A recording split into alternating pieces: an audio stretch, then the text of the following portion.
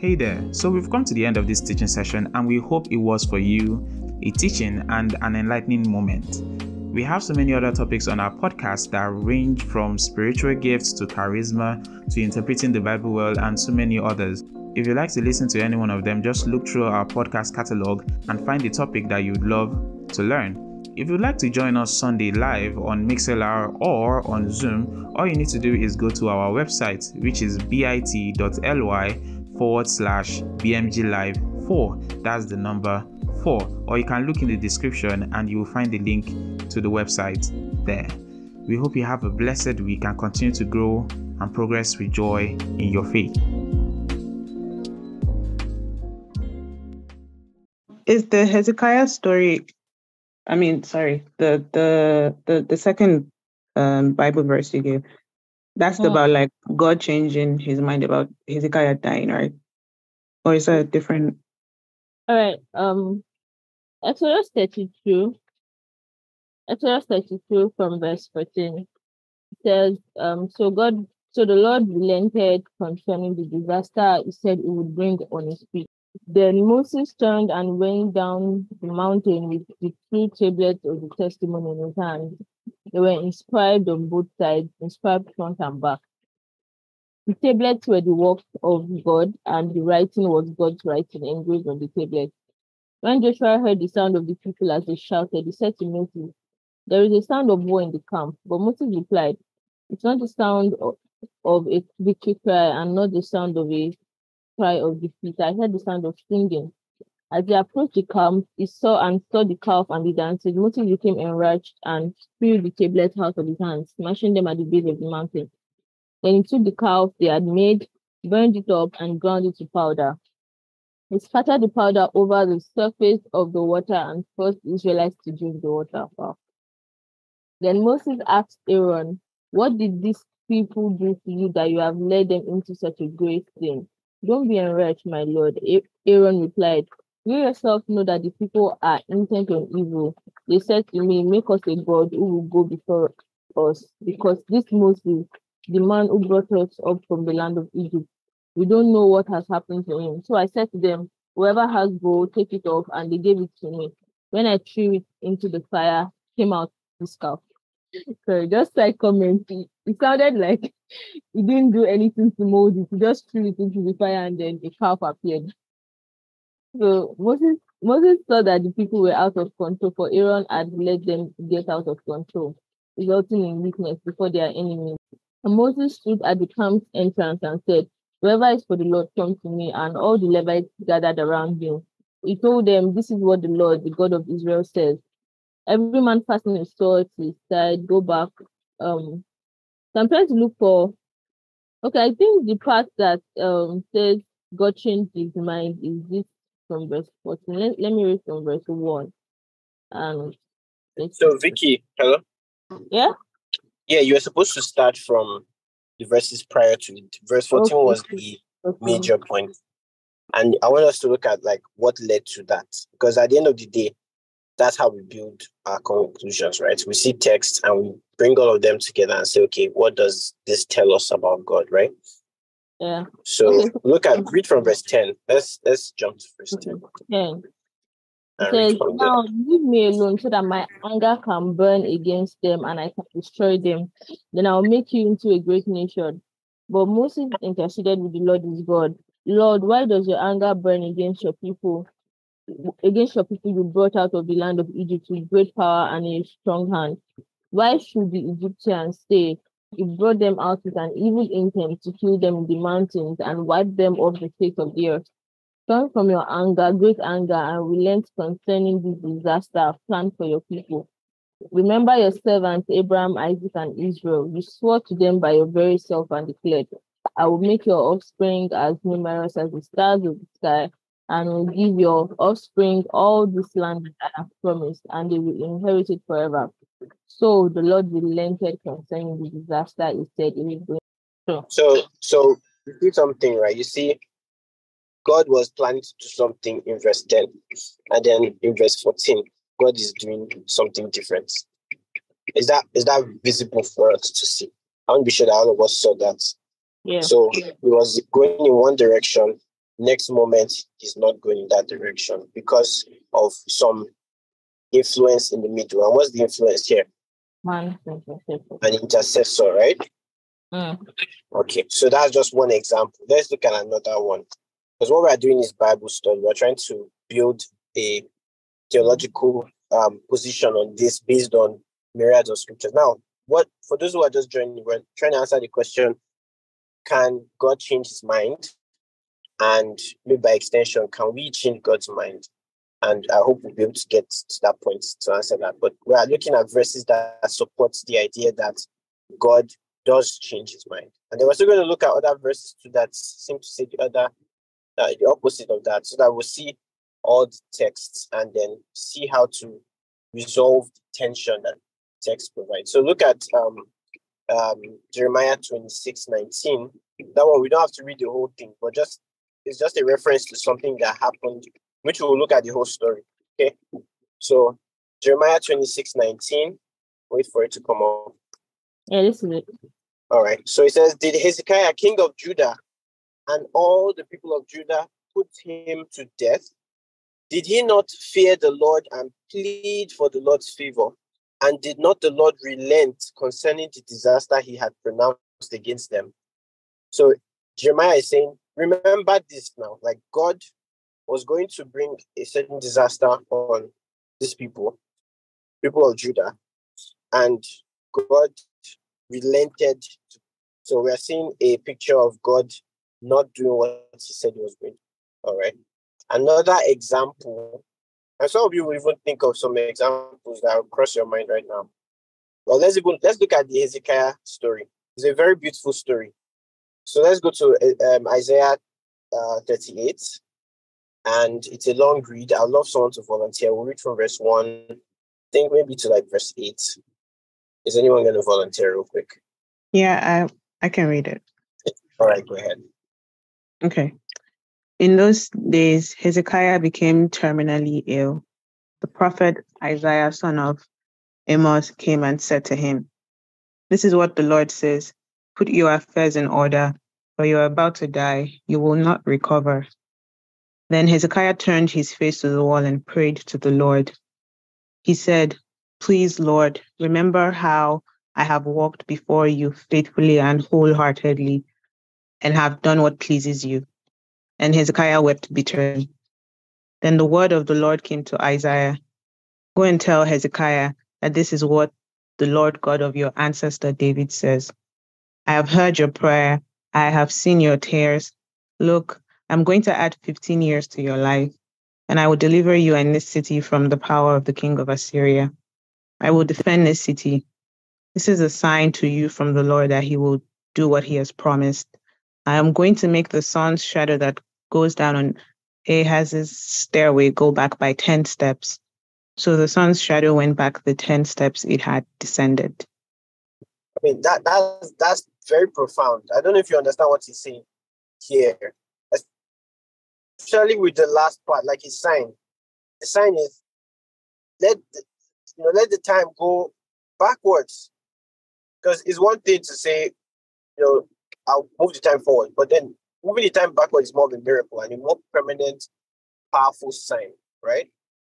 And based on Hezekiah praying and interceding, and not only just interceding with empty words. He's saying, "Hey, let me tell you a little bit about my life," and that somehow made God say something. That's very significant. He tells Isaiah to go back and go and tell Hezekiah, "I'm adding 15 years." And not only that, he's also promising deliverance. And what changed here between put your house in order, you are going to die, and you have 15 more years, was intercession on his own behalf. We're seeing that, right? Yeah. Okay, good. So remember, we are being biblical here. Anytime we want to build a position, we want to look at scriptures. And like I was saying before I got to look at some of the text, there are two, maybe more extremes when it comes to subjects like this, like prayer. What can prayer do?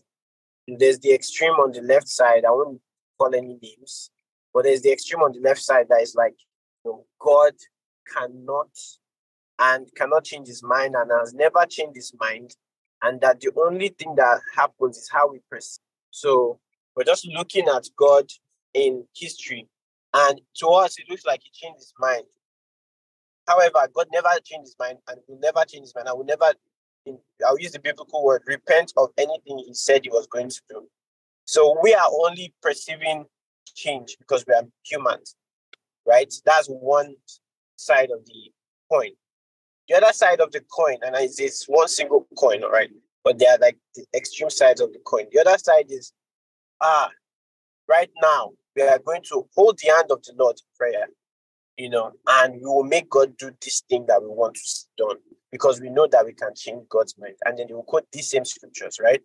So is there a healthy balance, right? Is there a position that maybe a third side of the coin? Yeah. That's metaphorical.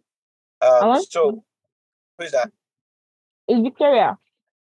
Yeah, give me a second to move forward a little bit. Okay. I'll come back. I'll also get feedback for sure. But I just want to present the case better and help us build. I don't want us to just speak based on what we are just thinking with these few verses. All right. So I've given you a few. Let me just mention some. What he mentions. Jonah, right? Story of Jonah. Jonah, in fact, is aware that God can actually change his mind. Jonah chapter 4 from verse 1. I think that's where, prior to this, God wanted to warn the people of Nineveh that they were turning their backs against God, and then God wanted to correct them. So he sent Jonah. All right. Sorry, what's the... Okay. Please, can you put this on the screen? Okay, Jonah. Yeah, Jonah chapter 4. Thank you. Leave all the Yeah, Jonah chapter 4 from verse 1. Now, the backstory here is, most of us know the story of Jonah, right? A rebellious prophet. God said, go and talk to them. He found all the possible means to run away from the instruction God gave him. He even had, instead of telling the people in the ship when there was a storm, let's go, let's turn. I know why why this storm is here. Let's turn the ship to, from Tarshish and head to Nineveh. The storm will stop. Guess what Jonah says? Throw me outside. Like, he was so desperate to get out of the will of God. And God is so interesting because God now does something miraculous, gets a fish to swallow him. And he's deposited at the shore alive to do the same thing that he was commanded to do from the beginning. There's a lot to say about that. We did a Bible study on Jonah. I think who was the person that handled this? Victoria. Yeah. Olale, I think, that handled that Jonah series. We did it on the Bible study. All right. But look at verse 4. Chapter 4 from verse 1. It says, but Jonah was greatly displeased and became furious. Why was he angry? So he prayed to the Lord, please, Lord, isn't this what I said when I was still in my own country before you sent me on errand? So that's why I went to Tarshish in the first place. I knew that you are what? Merciful and compassionate God, slow to become angry, rich in faithful love, and one who relents from sending disaster. So you have to understand something very significant. If you are taking any notes, this is one way to define God. God is one who relents from sending disaster. Contrary to the way people see God, they just think that that's like the impulse of God. His impulse is to just destroy things. But that's what we keep seeing in scriptures. But his real definition, his nature, is that he is hesitant to destroy, which is to add to the point that Binu and Shewa were making earlier, that God is, always looking for a repentant heart, and based on that repentance, or based on someone turning their way back to the Lord, you see God resisting from anger or resisting from what he was planning to. And we're going to make a thesis statement very soon. But I hope this helps you see, another example of where God decided to do something different. And you even see with Abraham, like, was basically bargaining with God. God kept, saying, okay, if I find this. So potentially, if God, this is still a hypothetical statement, but I think it's a strong one. If God was able to find 5 righteous people, Sodom and Gomorrah, he wouldn't have destroyed them. Like, that's what the inference is, because he said that, right? Are we still together, guys? Okay, so let's look at the other side. There's a lot more on this side, but because of time, I want to show statements or scriptures that say that, on the surface look like God does not change his mind. So let's look at those. One of them would be Numbers 23, the most popular verse. That is popular because a lot of people would quote it, but it's Numbers 23:19. And I think anyone who is able to rightly divide will understand that there's no clash. I think I'm making the conclusion already, but there's really no clash. But let's see it. So look at verse 19. All right. It says, God is not a man who lies. Which translation is this, Abed? Which one is it? Holman. Okay, it's fine. God is not a man who lies, or a son of man who changes his mind. Does he speak and not act, or promise and not fulfill? Now, I need a good Bible student here to tell me the subject and the complements. Some of you know what I'm talking about. What is the real issue here? Is this talking generically about God changing, or is it talking about God changing his mind concerning a specific thing? Who can help me interpret verse 19 in its context? So I would say this is talking about a specific thing, because the first line says God is not a man who lies. That means for you to say that God is lying, then he said he would do something, and then he didn't end up doing it. And if you also, in the later part of the verse, he also says, does he speak and not act, or make a promise and then not fulfill his promise? So he's talking about what the particular thing that God asked him, God promised. Okay, so what Victoria is saying is, this is speaking about when God says he will do something as a promise and then he doesn't fulfill it, that's not God's nature, right? And if he says he will do a thing, he is known to act on that thing. And then the comparison is, he's not like us humans who can vary in our position based on unnecessary reasons, if that makes sense. So the reason for changing one's mind, for us, it can be the most insignificant things. Today we feel like doing this, tomorrow we don't feel like doing it. But he's saying God is not a man who would intentionally lie, or the son of man who changes his mind. And yeah, changes his mind is the same word in the Hebrew that you see the word repent. So by the way, when it says God repented, it doesn't mean God sinned and he's trying to get forgiveness. I mean, that doesn't even make logical sense. Who's God asking for forgiveness from? So repentance does not always connote a negative thing. It just means to change one's mind concerning a particular thing. So I think the context here is not generic. It's like, hey, when God makes a promise, you can be sure he keeps to it. So to apply this directly would be, some of you now, if you hear that God can change his mind and you come to that conclusion, what happens to your salvation? Like, is it on the ropes? Is your salvation based on God's mood? You get what I mean? Like, This is an assurance passage. It's like, if God has said, I'm going to be with you and I'm sealing you with my Holy Spirit, and Jesus Christ came to save you from your sins and give you new life. Can God change his mind tomorrow and say, I don't like Shewa again. Let me just take back my gift. No, that's not beautiful. So that's one thing you have to understand is being communicated here in the real sense. All right, but let's look at another text, because this one we can explain it away, right? With correct explanation. But let's look at 1 Samuel 15 from verse 29. 1 Samuel 15:29. I'd like someone to read this one. How are we doing so far? Hi, Didi. Good to see you. You've been amazingly consistent, and I'm so happy and proud of you. Thanks for being Thank here. you. I'll Yeah, try. Thank you. well done. All right, so let's read that. Who's going to read it? Do you want to read it, Didi? Sure. All right. Verse 29. Furthermore, the eternal one of Israel does not lie or change his mind, for he is not a man who changes his mind.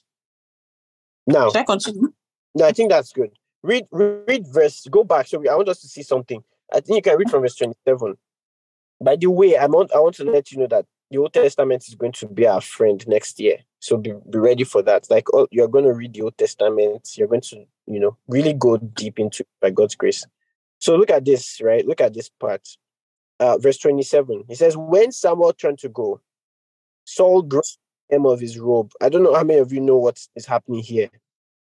This is Saul's, this is when God is no longer going to work with Saul because of, God rejected him for disobeying his command. God told him to do something, destroy the enemies, and then he kind of did it in his own way. And so God was displeased. So Samuel goes to him, right? That's the backstory. And God gave him an instruction. So verse 27 says, when Samuel turned to go, Saul grabbed the hem of his robe and tore it.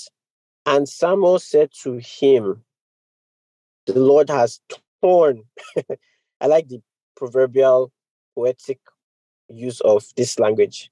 That's the way he tore the robe of Samuel. Samuel says, God has also torn the kingship of Israel away from you today and has given it to your neighbor who is better than you.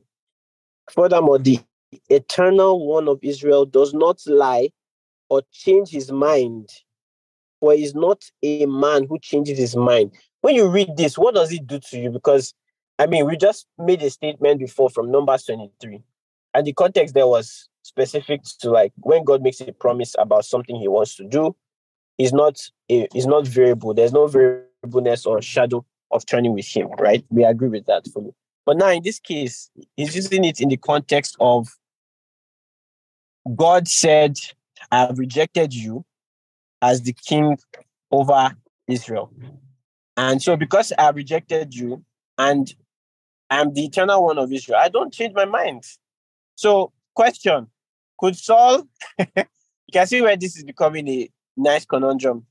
I don't even know if those two words go together, but could Saul have begged and seen what happened with Hezekiah in this situation? Because it's a similar thing, right? Hezekiah, God says, you are going to die. Get your house in order. Hezekiah starts praying. And then God says, oh yeah, Isaiah, go back and tell him that you have 15 more years, which is different from what he first sent Isaiah to tell him. Now here, another prophet is being sent, Samuel. God has taken away the kingdom from you. But Saul cannot do anything about it. And if you notice, Saul is begging. And he's saying, I've sinned, please honor me before the elders. And then look at verse 31. Okay. I think that's the end of the story here. So I want to hear some thoughts. What do you guys think? Could there have been a different outcome? Because now we've seen Hezekiah's situation. We've seen the situation with Saul. Is there any glaring difference?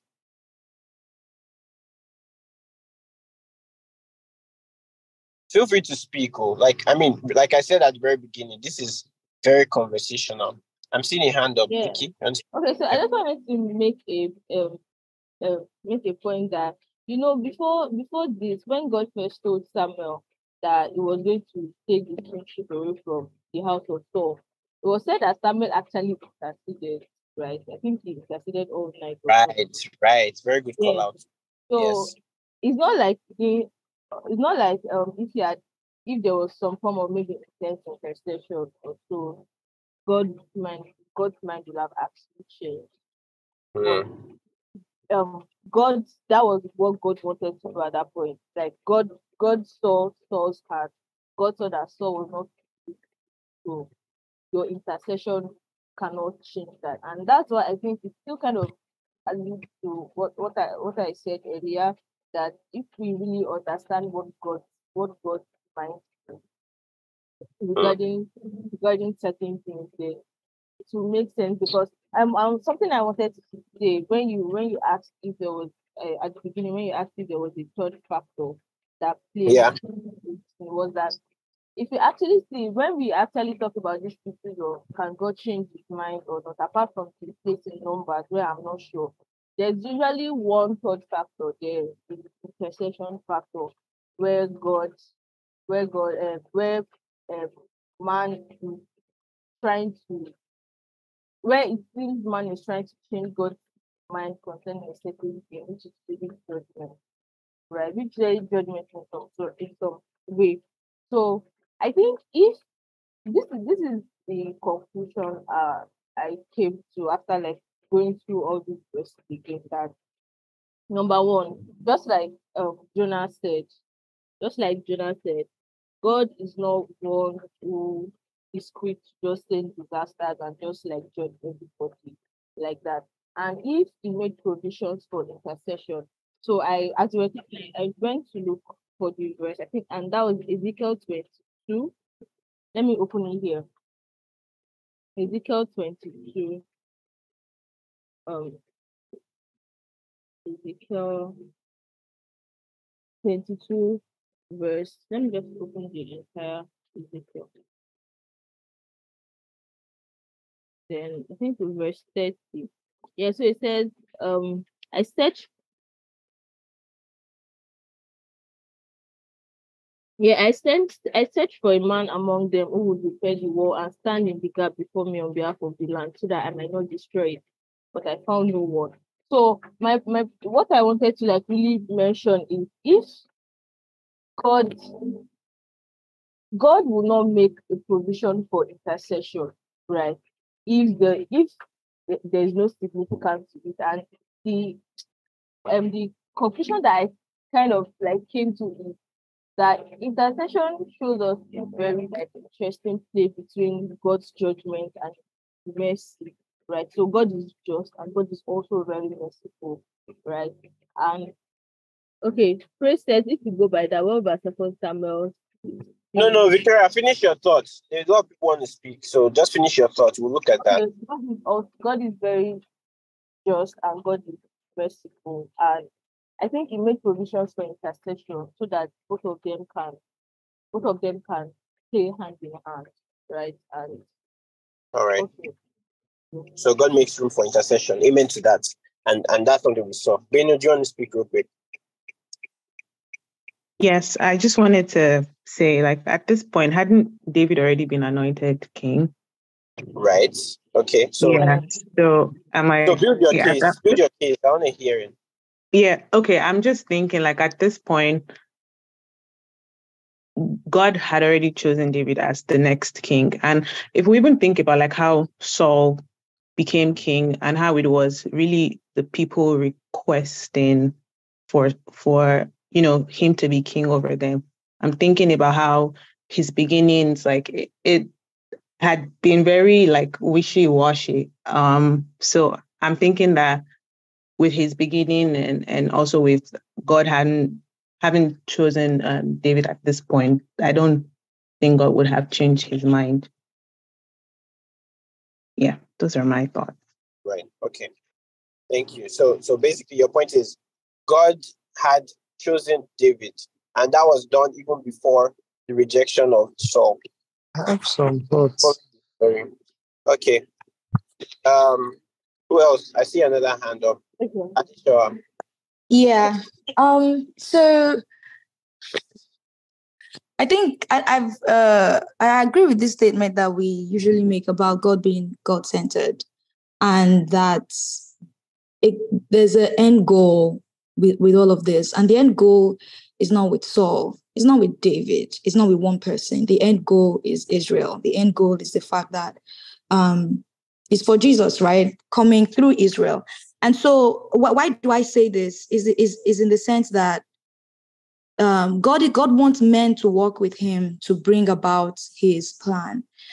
At one point in time, Saul was. At another point in time, he wasn't anymore. And so I believe that if Saul, yes, I think Vicky mentioned, or someone else mentioned, Samuel made an intercession. And that's great. But what was the state of Saul's heart, even with the intercession? I firmly believe if Saul, Samuel interceded, if Saul also, I don't know, maybe had a broken spirit, had a contrite heart, it would still continue. Like it would still continue because the end goal was not just one person. It was more than Saul. It was more than David. Yes, David was anointed.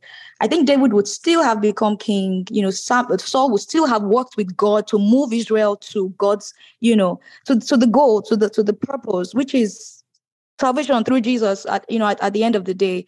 So if you work with God, God will work with you. If you don't work with God, God will not work with you. Not in the sense that there's no mercy. In fact, it says that. In fact, that means there's mercy in the sense that no matter how far you go, even if you when you come back and intercede, not intercede, but like just work with God, with faith and all of that. God will work with you. And I think that was the significant thing here, because even after that, Saul was after David, and that is not the heart of someone that still wanted to walk with God.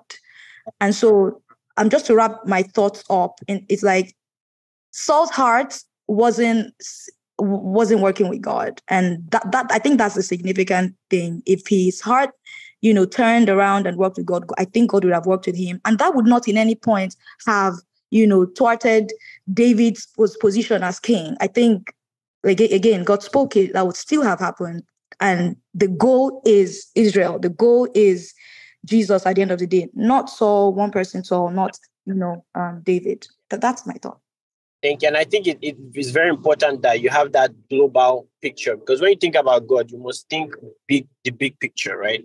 It's not just the individuals. God would have worked with anyone who aligned with his will, but we must see it from the bigger lens. I like the points you raised. And I think we should talk about Saul. I'm seeing Treasure's hand up. Let me quickly hear Treasure's thoughts on it, because he made a point in the chat. Good day, everyone. This topic is very interesting, but I would like to, in case a couple of people don't know yet, there's actually a scripture that is way before this event, and that scripture was actually 1 Samuel chapter 13. So I'll give you guys a brief history of what's going on there. There is a war with the Philistines. Samuel is meant to make the sacrifice to God. Samuel hadn't come for a couple of days. Saul was basically waiting, and at a particular point in time, the men started deserting in a sense. And then Saul goes ahead to make the sacrifice, where Samuel was actually meant to be the one to make the sacrifice. So almost just as Saul finishes making that sacrifice, Samuel comes into the picture. And then Saul gives the excuse of why he went ahead to make the sacrifice. And then if you read from verse 13, Samuel said to Saul, "You have been foolish. You have not kept the command which the Lord your God gave you. It was at this time that the Lord would have permanently established your reign over Israel. But now your reign will not endure. The Lord has found a man loyal to him, and the Lord has appointed him as a ruler over his people, because you have not done what the Lord had commanded." And then the story basically just goes on like that. And what I even want to emphasize was when Samuel said, "The Lord has found a man loyal to him."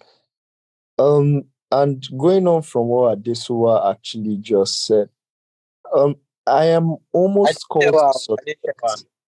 Sorry, Adesuwa, sorry. Almost just said, I'm almost called to suspect Saul's character as a person, because we have seen, we saw a lot of his feelings actually. He was rash at certain times. A couple of occasions, he tended to do things like on his own without actually waiting for proper guidance, or he just tended to do things as he deemed best or as he deemed fit. And then when Samuel was talking, Samuel used the word, "The Lord has found someone loyal," according to some other translations, according to his heart. And that is where I would agree that maybe for Saul, actually, there was actually a heart problem. Not as much as, because I come to think of it, Ahab was probably worse than Saul. God was going to punish Ahab. Ahab begged God, and God pushed the punishment to Ahab's children. Like, and then we see Saul on the other hand, right? And it just felt like even the one that, oh, God actually appointed this guy. And at the end of the day, like, we don't really see an account whereby Saul is actually contrite or brokenhearted or any of that. There's literally no account to him. And then I find it very interesting that Samuel has to use the word, God has found the one who is loyal to him or according to his heart. It kind of paints a picture about Saul and about Saul's character, right? And then there was nowhere else we see Saul actually, trying to, reach out or trying to, be brokenhearted and everything. And a couple of times we see that even when David sinned with Bathsheba, killed Uriah, David did the whole census thing, we always saw David's heart posture. So I do think like for Saul, it was a thing of his heart posture towards God more than anything else. The same way God rejected Cain's sacrifice and accepted Abel's sacrifice, basically the heart posture. So for Saul, I think like, that is something we actually have to take into consideration. And just to quickly I being on both sides of there are two, as Ernest mentions, there are two extremes. On one extreme, you have a side where it seems like you have a God that is not fully in control, quote unquote. And then on the other extreme, you have a side that if you paint God as this person whereby he is just this is this is how it is and everything. It doesn't make sense why he now comes to dialogue with us. It doesn't make any sense why he comes to commune with us, why he comes to discuss with us and everything. I think what the Bible tries to show us is, in as much as we have a God who is completely sovereign and we have a God who basically we need to know his will and things like that, we also have a God who encourages us as beings that he has created to come and commune with him, to know his will concerning certain matters and things like that. So that's just where I end it. Thank you very much, Treasure. And I think Treasure just succinctly put those two sides very clearly and the implications of making those claims, right? If you're on either side, there's a fundamental attribute of God that you are basically thwarting, in a sense, if you don't find a safe, healthy balance. So I think there are two things I want to bring out immediately, that all through the Bible, anytime we see God change his mind, there's either one of two things, all right? And this is what my study has produced, right? Like I said, this conversation, they are powerful scholars on, different sides on it. I've heard someone like R.C. Sproul said, God can never, ever change his mind. And the issue, and when it looks like he's changing his mind, is because he's just trying to play, how someone can know the end of everything. And because he knows how everything is going to go, he just plays drama with you. So in the real sense, there's really no relationship, if that is it. Like, everything is all fake. Nothing's real.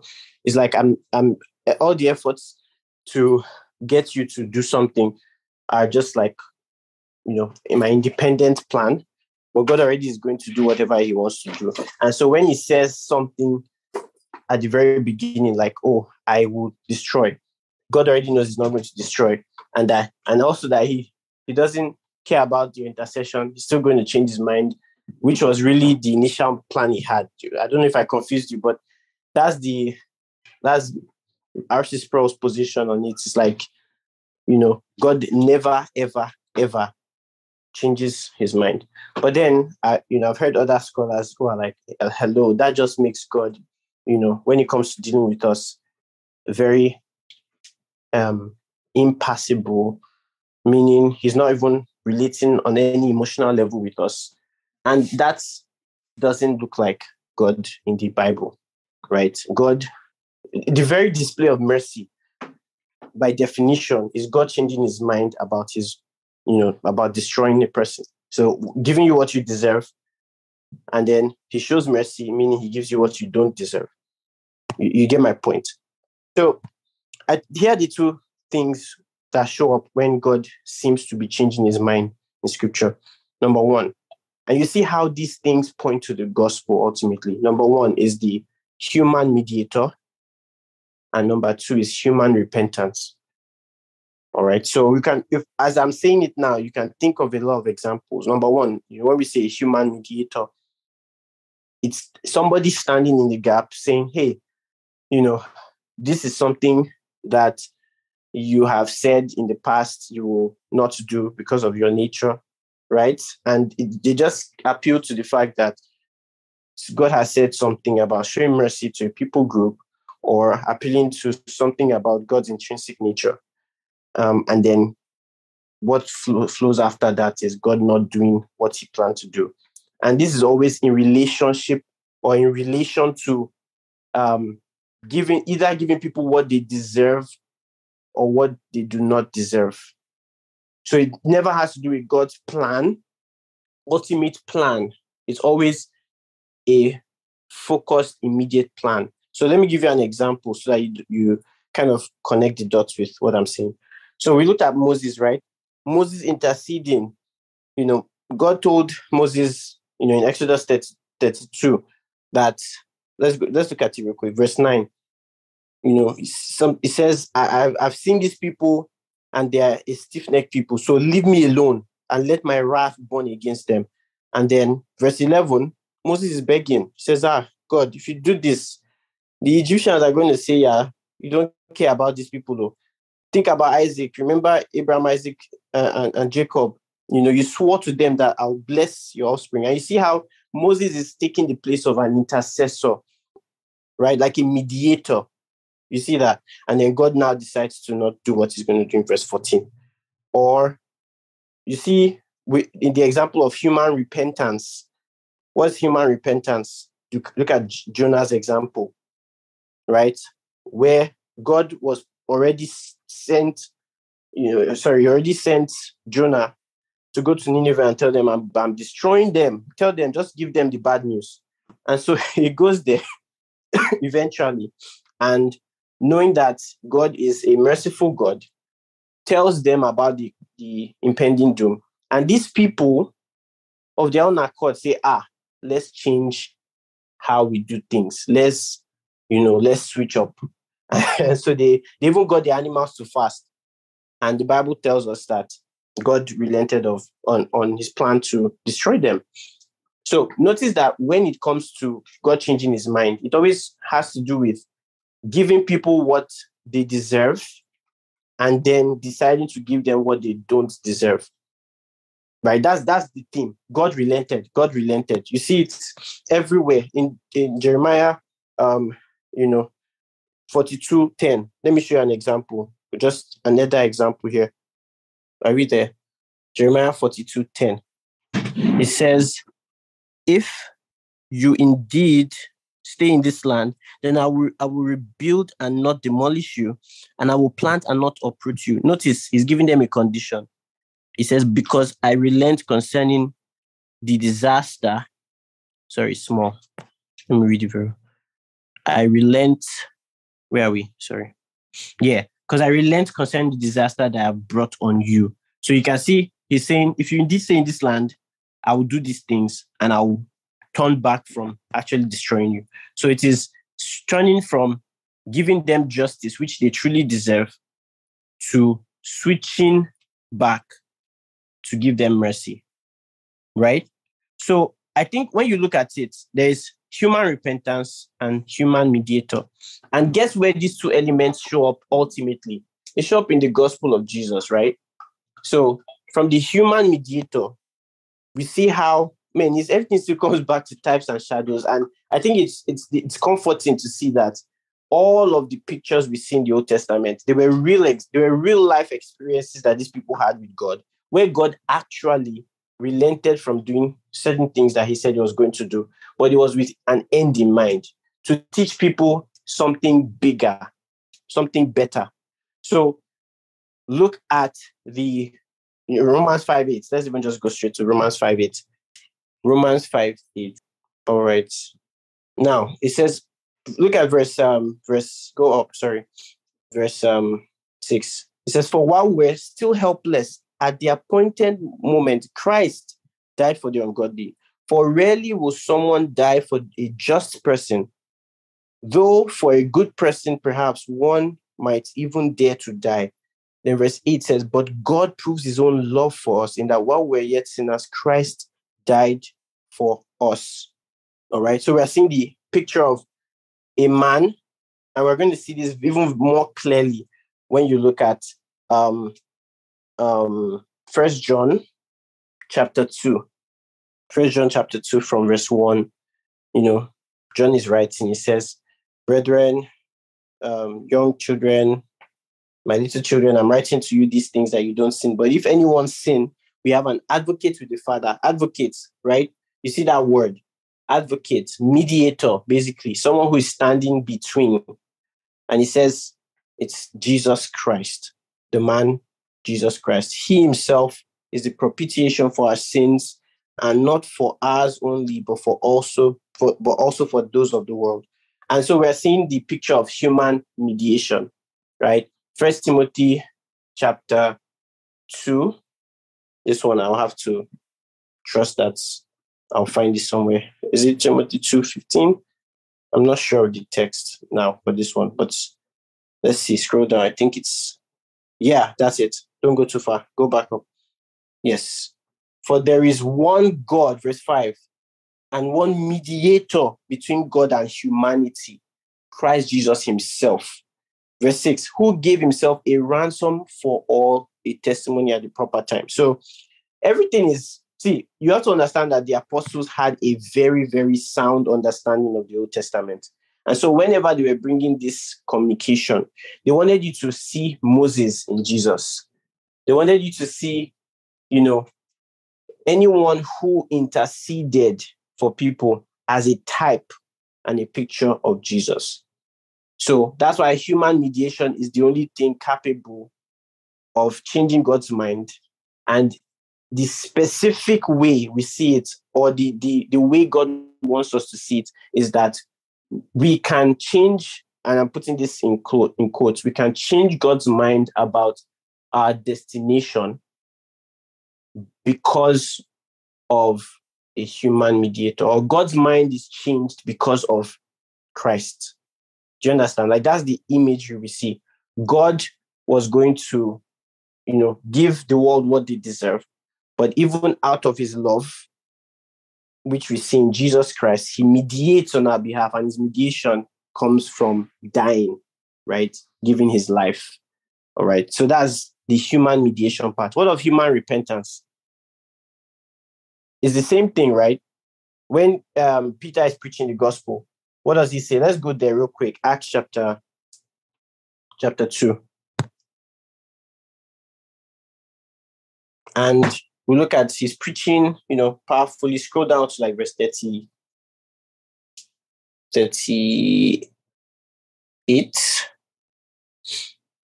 Maybe. Yeah, it's from here. So when they heard this, verse 37, when he heard this, they came under deep conviction and said to Peter and the rest of the apostles, brothers, what must we do? Notice this human repentance.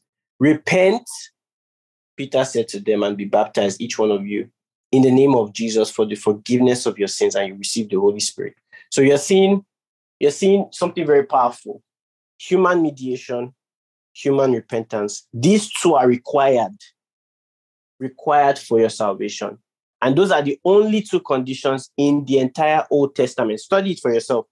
In the entire Old Testament where God ever changes his mind, it's on those two things. Someone who God has placed to stand in the gap, stands in the gap, and God shows mercy on everyone because of their mediation. Or if people decide to come and turn from their wicked ways, and when they do that, God shows mercy. So I think this is a big picture. When someone asks you from now on and says, does God change his mind? You can see how the answer can be so gospel-centric if you really understand what this whole thing is about. Like, don't think in terms of, I can make God give me a Tesla, even though he doesn't want me to have a Tesla now. I can pray it into being. And that's the wrong idea a Christian should have when it comes to praying. Remember, it's all about the will of God. What's God's will?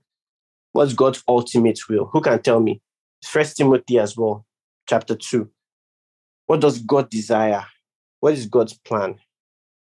Once everything is aligned with God's plan, thank you, praise, all men to be saved.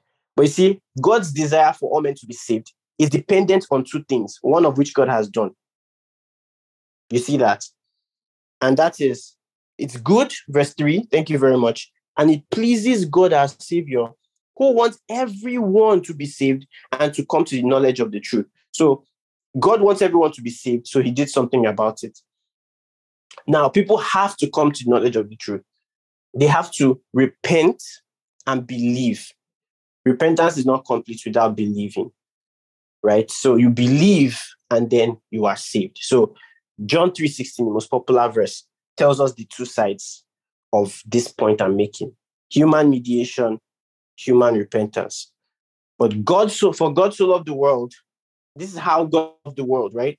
How did God love the world? By giving his son as what? A mediator, a propitiation, a payment.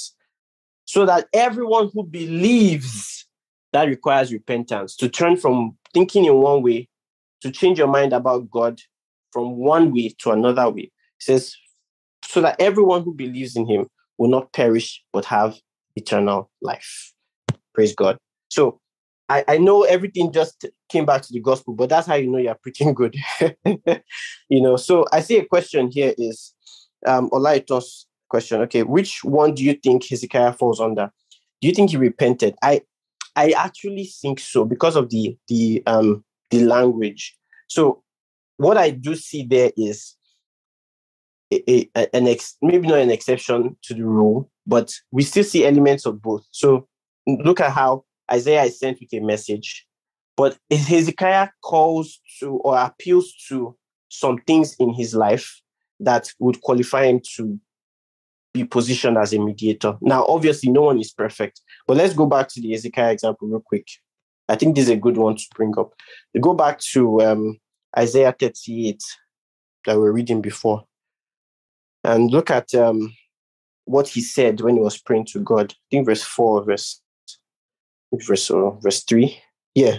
He says, please, Lord, remember how I have walked with you or before you faithfully and wholeheartedly and done what pleases you. And Hezekiah wept bitterly. I'm seeing two elements here, and you may correct me if I'm wrong, but obviously we know, let's just make it clear, no one is perfect.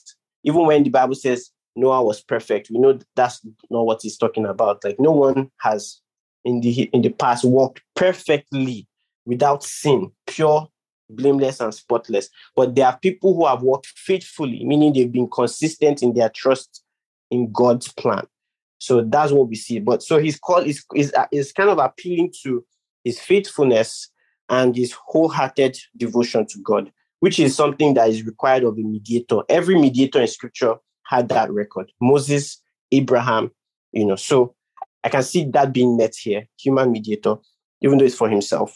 And then I'm also seeing the repentance. He wept bitterly. I feel like that's also appealing to the idea of repentance. And then we see that change happen after. And if you look at Jeremiah's reference to this, I think it's Jeremiah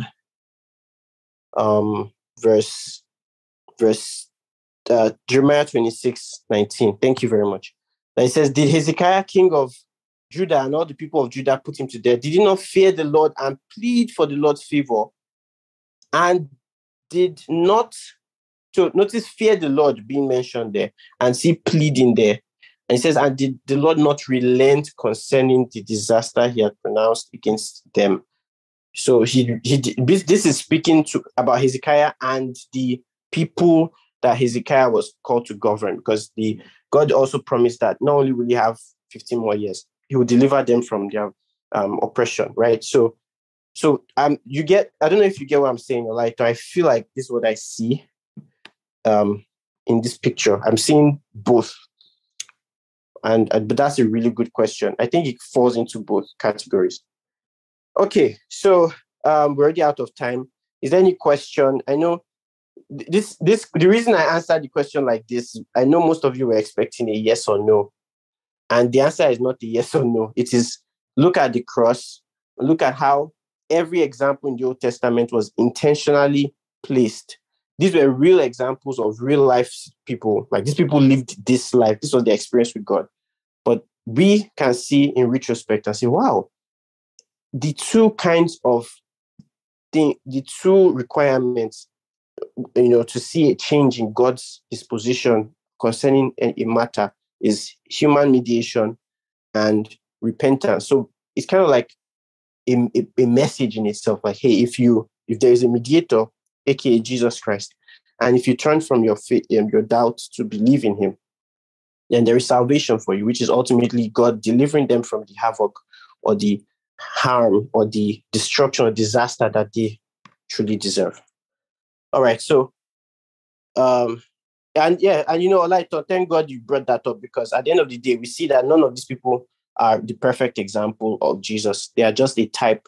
Every single person failed, which is why we have the gospel in Jesus. The only person who could fit the perfect human mediation is Jesus. So thankfully, we have Jesus, to look at and be saved.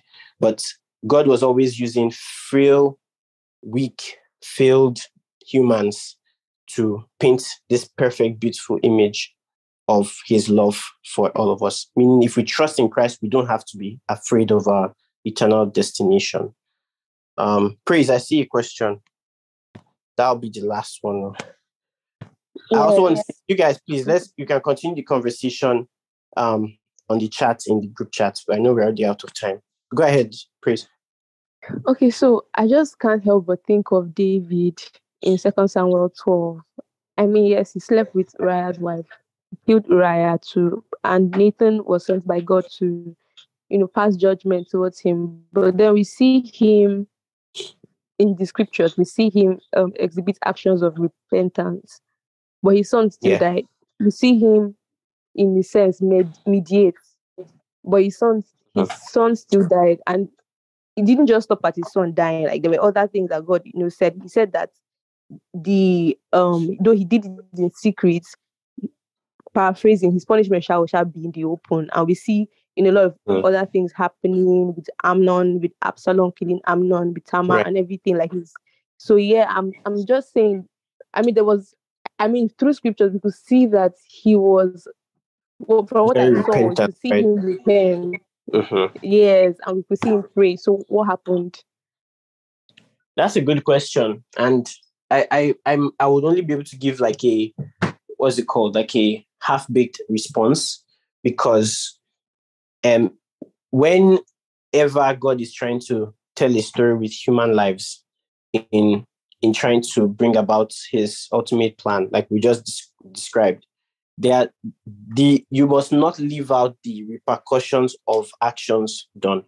So God repenting to do evil to people does not excuse them from the repercussions of their actions. This is something that we see all over scripture, not only in David's situation, where they did something, God had mercy on them. Like, you can see that God already said, David was going to be was going to have a son, and his kingdom will continue to persist, basically, which ultimately points to Christ. But because of David's actions, there still had to be consequences, which is still something God is teaching us. And like Paul would say later on in Romans, that everything was written in the scriptures for our learning. Because imagine if every time people did evil things, God just let everything slide. And apart from the human mediation and human repentance, which are always required, then everything is fixed. So it's like, okay, so it will be a bad lesson to us today to say, okay, if we do everything wrong and then we just trust in Christ, we don't have to worry about the consequences of our actions. So I see that as something God is still trying to communicate to us, even through these stories. That's why it says through the patience and but how does it say? Patience and hope of scriptures? No. Through, please, can someone put Romans 15:4? I'm really tired, sorry. Romans 15:4. It says all these things were written for our learning. Yeah, whatever was written in the past was written for our learning or instruction, so that we may have hope through endurance and through the encouragement from the scriptures. So we can learn humility from David, right? Where he sees the king and honors the king, even though God has turned his face from him. But we also see repentance from David. We also see like the repercussions of evil actions from David. So we see a lot of things we can learn. And the biblical authors were careful to tell us this is what happened. Why did they have to tell us? Because they want us to learn from it. So they will say, oh, even though God forgave David and, restored him, here's what happened to his family. And this is the problem of sin. Like sin is always going to bring destruction. So that lesson still has to be there. So I think that's the way I'll answer it. I say it's half baked because this is impromptu answer. But give me some time. I would want to even go deeper and study that and answer that. But I hope the points today, the main idea is communicated in today's teaching. Does God change his mind? He does with those two conditions. That there's a human mediator who ultimately is Christ and a repentant heart, which is required for salvation. You have to turn, right? Okay, Lighton says, I like the idea of these mind-changing scenarios being a type and shadow. You're welcome, sir. All right. Thank you so much, everyone, for joining. We're supposed to also spend time praying, but I feel like the time we spent with praise. Please, if you had any testimonies from the praise sessions, please share them, okay? Is there a hand up? Yeah, praise. Your hand is up. You want to say something? Sorry, that was before. Sorry. Okay. All right. Thank you, everyone. Let me just pray us out. But remember, please, the conversation should keep going. And the WhatsApp group, I beg. I know we like posting nice stuff, but that's a great place to share what you're doing, how you're growing, things that can encourage people. I want us to make the group chat more active. If you have any questions, ask there. If you have any nice thing you see that is encouraging to you, put it there. It could be a verse of the day. It could be anything. I want that place to be, a source of, encouragement for people actively. So let's try to do that as much as is in our power. I know someone who said that one of the posts they saw one day was this is a long time ago. This was like in our third year Bible marathon. The person was contemplating suicide, and it was a message on the group chat that changed their mind. So you don't know how prophetic and how timely some of these things can be. So I really want to encourage us to do that more often. All right, let's pray. Heavenly Father, we thank you. Thank you so much for your word. Thank you for always pointing us back to Christ. Christ, who is the perfect mediator, the one who stands in the gap through his blood. And even till now, the Bible says he intercedes for us. And thank you, Lord, that you have in our own hearts helped us to humble ourselves and trust in Christ. And so we have the hope of eternal life. Not just the hope, but the present reality. We thank you for these things, Lord. Help us, Lord, in our prayer lives to contemplate on your kindness and your mercy, and know that this even affects us today, that we can pray in faith and trust that situations will change in our favor, because you always want what is best for us. If you give us your son, how much more things, And so, Lord, we thank you. We give you praise, and we walk into this week with strength, with vigor, with consistent fervor in our walk with you. We give you praise and glory in Jesus' mighty name. Amen. Amen. Amen.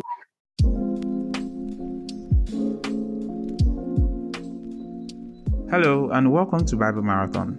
We're all about learning how to read the Bible, about spiritual gifts, and giving proper defense and explanation for what we believe as Christians. The goal is to progress with joy in the faith, and without further ado, let's get into the word.